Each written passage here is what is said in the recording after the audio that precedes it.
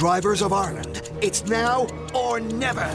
When you want the great value cover that only comes with Super Value Car Insurance, giving you a 10% online discount and shopping vouchers with your policy. That's a great deal for the cover you need anyway. All it takes is one big click or call. Just visit supervalue.ie/insurance or call 0818 010101 and our Super Value team will save the day. So, give us a spin. Terms and conditions apply. Vouchers include two €10 off €40 spend. This car insurance is underwritten by AXA Insurance DAC. Super Value Financial Services DAC, trading as Super Value Insurance, is regulated by the Central Bank of Ireland. The Future Proof Podcast from News Talk. Proudly supported by Science Foundation Ireland. #Believe in Science. This is Future Proof on News Talk, our weekly science programme on the station. My name is Jonathan McRae. Now, while we may not be aware of it, each and every one of us is a slave to an unseen and unknowable master. It rules the sun and the earth, roving the cosmos with indifference, presiding over the birth and death of stars and galaxies and every living thing.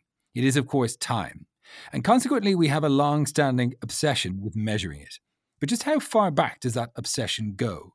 And how do we measure time anyway? Chad Orzel is an associate professor at the Department of Physics and Astronomy at Union College in, I'm not even going to try and pronounce that, in New York somewhere. And author of A Brief History of Timekeeping, The Science of Marking Time from Stonehenge to Atomic Clocks. He joins me now. How do I pronounce that? Schenectady? Yeah, it's an Iroquois phrase that means place beyond the pines. There's an area of pine barrens. Well, I like it. I like the way it sounds. It's hard to figure out exactly how to pronounce it. Welcome to the program, Chad. I'm really interested in time on lots of different levels, but let's start off with the basic ones. When did we start measuring time as far as we know, and what sort of methods did we do to do that? So the very oldest thing that people will claim as some sort of timekeeping device is actually a piece of antler found in a cave in France that's about 30,000 years old that has some sort of crescent-shaped marks carved into it.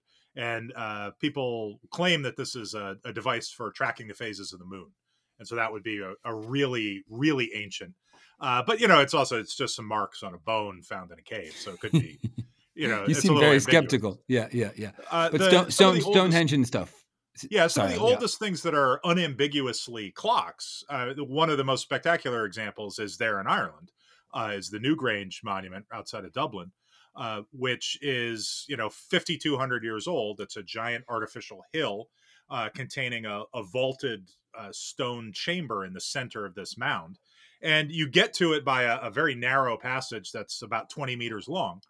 And this is aligned so that once a year on the winter solstice in December, the rising sun casts a single ray down this long passageway into the central chamber. So this I love that you're on Irish radio explaining Newgrange. Not in a bad way, but it's what I love is that every single child has been to this place and has learned this. But it is an amazing monument. Sometimes we don't realize how cool the things that we have are. When this program, we're often talking about other inventions elsewhere, but Newgrange is such a stunning thing. It just tells the day once a year, though, right? I mean, if you either know it's solstice or not solstice, is that correct? Is it a sort of a binary clock in that way? Right. So you can think of it as a kind of clock that ticks once a year. Right. And this tells you when it's the solstice. And that's actually incredibly important information if you're an agrarian Neolithic society, right, where you depend on the natural world for everything, right? So knowing that, okay, now it's as bad as it's going to get, right? This is as short as the days are going to get. From here on out, we get more light, and now you start preparing for spring. That's really important information to have, and that's why it was worth 5,200 years ago going to such enormous lengths. We obviously have been measuring time in terms of night and day for extremely long. Since it's built into our DNA and circadian rhythms, right? We have been measuring time in that way. But in terms of a more precise time, I understand how we might have gotten days, obviously, because night and day, that's an easy one. How do we get hours and minutes and seconds? So you start getting hours and minutes and seconds in astronomy, really. It's people looking at the motion of the stars as they go across the sky and really tracking, okay, like where in, what are the stars that are visible right above the horizon when the sun first sets? What are the stars visible right above the horizon just before the sun rises? And people tracking that and doing really careful measurements there, that starts to drive a lot of really precise timekeeping. And that's also very, very ancient. There's a tomb in Egypt where a court official from about 1500 BCE brags about having invented a kind of clock that could keep accurate time through the night all year long. And this is a water clock. We have an example from a couple hundred years later that survived. It's shaped kind of like a flower pot. It's sort of a tapered alabaster vessel with a hole in the bottom, and water. You fill it with water, and it drains out slowly. And it's really remarkable because the shape of this thing is tapered in a way that makes the rate of water flow very constant. And then there's markings on the inside that divide into hours, and there are different spacings for different months of the year. So it's actually a really sophisticated device. I guess my question is, why do we bother segmenting into hours? Why did we choose 24 hours as opposed to, 12 2-hour periods? Well, there's two things. The 12s show up because there's roughly 12 full moons in a year, right? It's like 12 and a half. So it's a little awkward. But if you're counting, from one solstice to the next, you get 12, maybe 13 full moons.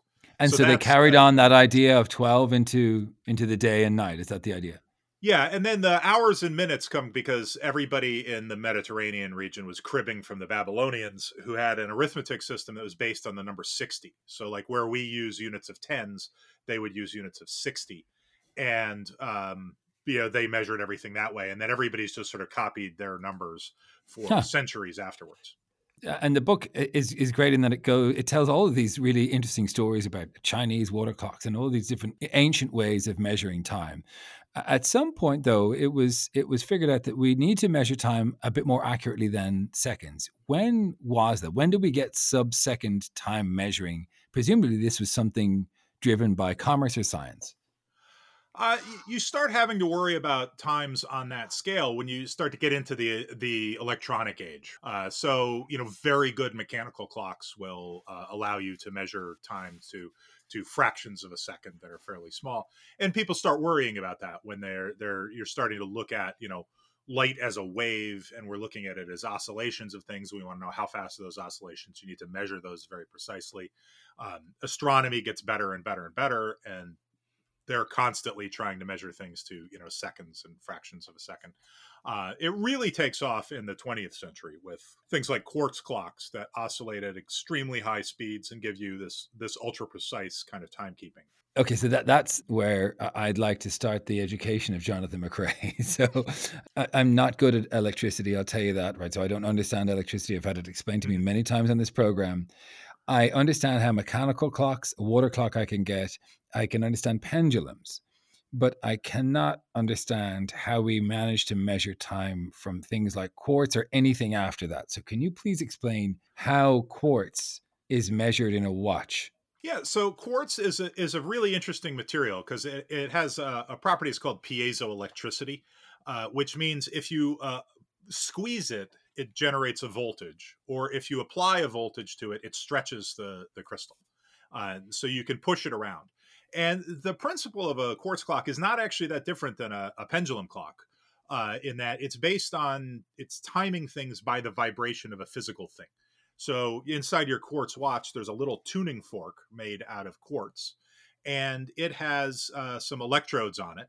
And one set of electrodes is used to apply a voltage that makes it vibrate at its characteristic frequency that depends on the size and shape of the tuning fork.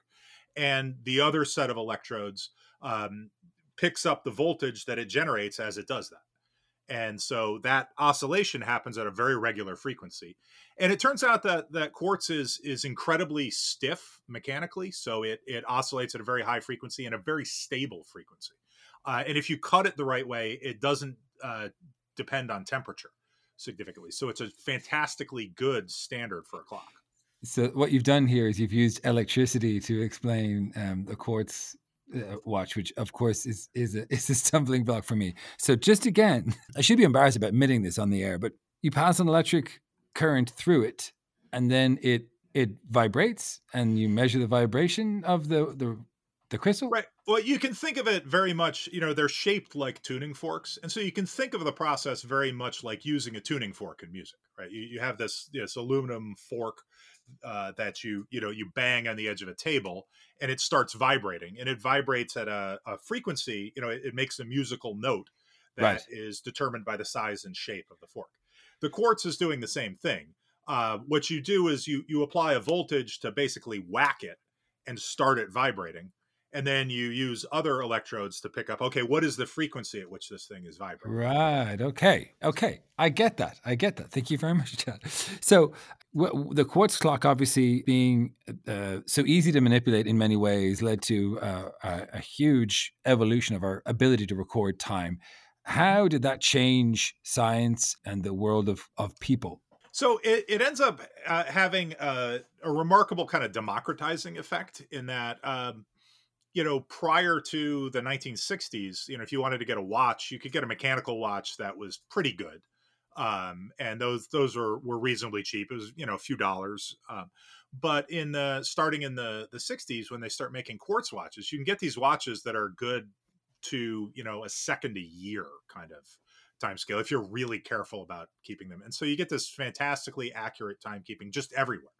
Right. Like everybody now sort of takes for granted that you can, have a watch that has a stopwatch function on it that will, let you time your kids, racing down the street to, hundredths of a second. And nobody thinks twice about that. So we have this amazing precision available to just absolutely everybody.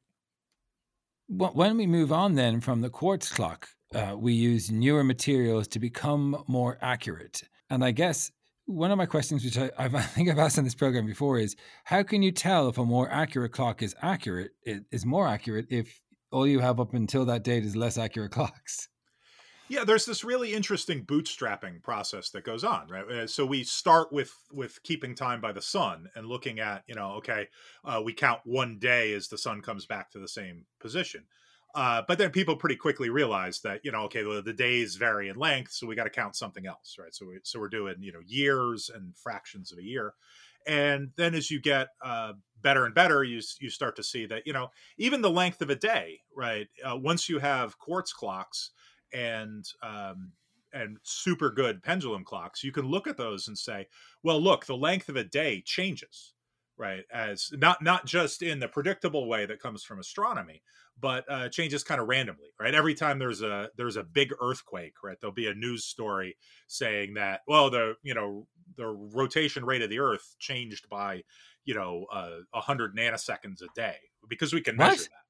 So I did not know this. Like you get a really big earthquake, like the Fukushima one, changed the length of a day by some like microseconds. Wow. And that's a thing you can in principle measure, because it shifts mass around in the planet, and then the Earth rotates at a slightly different rate. This is because gravity affects time, as we know from Einstein. No, this is just time as measured by the sun, right? The rate of rotation of the Earth changes a little bit, and it's slowly drifting because of the moon. The action of the moon, that the same gravitational pull that causes tides, deforms the crust of the Earth a little bit, and that causes the rotation to slow down. And so we're slowly, the days are slowly getting longer because of the action of the moon. Right. Okay. I hadn't thought about that, but that is obviously problematic then if you're anchoring your timing to the sun, and instead we decided to anchor it to something a lot smaller than the sun. So if you're looking at the rotation of the Earth, you can see that that's not actually a stable thing. And then so we shifted in 1960 to the orbit of the Earth around the sun, which also changes, but changes much more slowly. And so that was the standard for a few years. And then they went to cesium atomic clocks in 1967. And the idea here, the way you upgrade from one standard to another, is basically, you get a standard that you understand the principle of its operation well enough that you say, okay, I know what's going on here, and I trust that this is perfectly regular to a degree that the motion of the Earth is not. And, and you have some understanding of, okay, what is it that's screwing us up with the motion of the Earth? And then you sort of move to a better standard. So how does an atomic clock work, and why cesium?